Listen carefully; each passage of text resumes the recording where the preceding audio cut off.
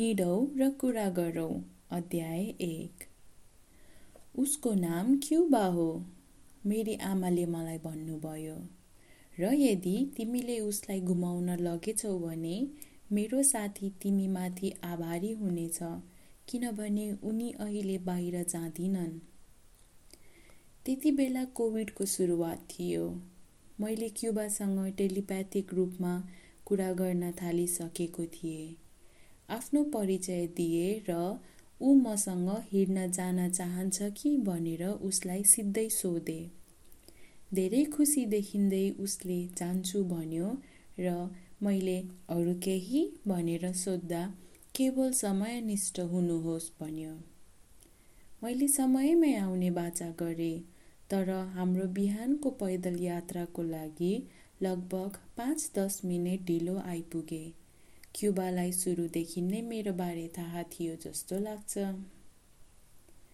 मलाई ठ्याक्कै के आशा गर्ने थाहा थिएन, तर जब ढोका खोलियो, मैले अहिलेसम्म देखेको सबैभन्दा सुन्दर, मनमोहक र आत्मीय कुकुरलाई देखेँ। मेरो लागि त्यो पहिलो हेराइमै प्रेम थियो।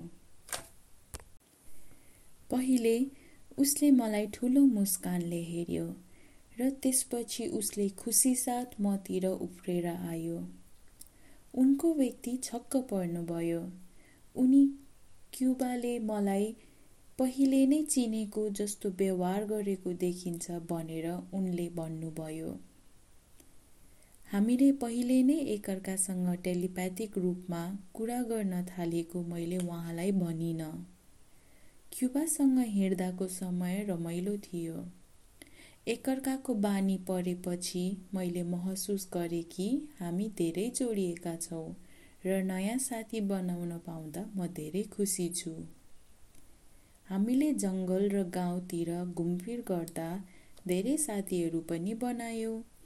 जब क्युबाले मानिसहरूलाई देखेर मुस्कुराउँथ्यो, उनीहरू पनि त्यो देखेर मुस्कुराउँथे। मलाई क्युबा एक प्राणी जस्तै अग्लो लाग्यो। हामी सँगै हिँड्दा म भन्दा ऊ धेरै अग्लो भएको महसुस हुन्थ्यो, लगभग 2 मिटर।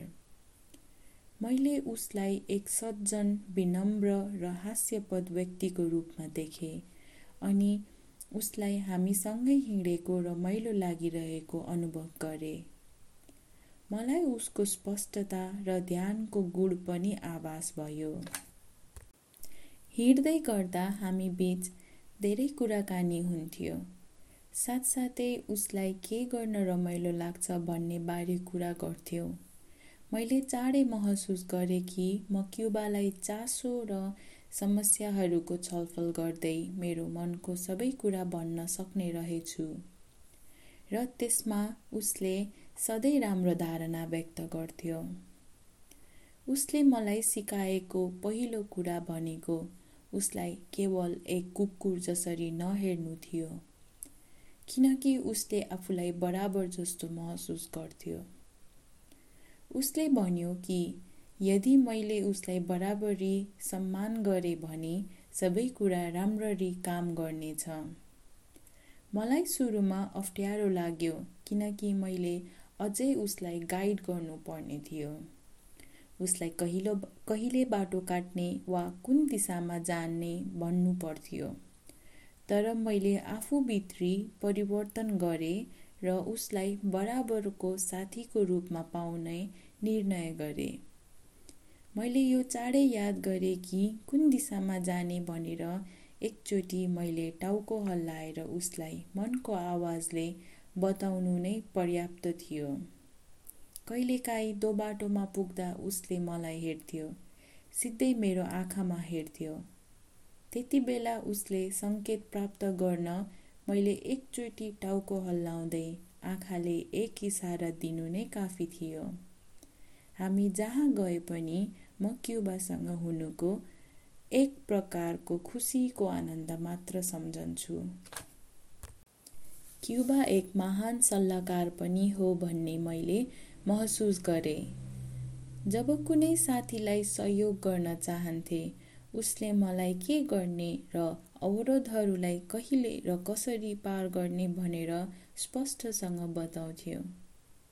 प्रत्येक चरण वा अवरोधमा हामी विकल्पहरू छलफल गर्दा मलाई थाहा हुन्थ्यो कि क्युबा सधैँ राम्रो समाधानको साथ आउनेछ र त्यस्तो समाधानहरू प्रायःजस्तो मैले सोचेको पनि हुँदिन थिए। यस्तो समयहरू पनि थियो कि मैले आफैले समस्याका समाधान खोज्न सङ्घर्ष गरिरहँदा जब म क्युबासँग हिँड्न जान्थे त्यो बेला सोको समाधान आफै मेरो दिमागमा आउँथ्यो।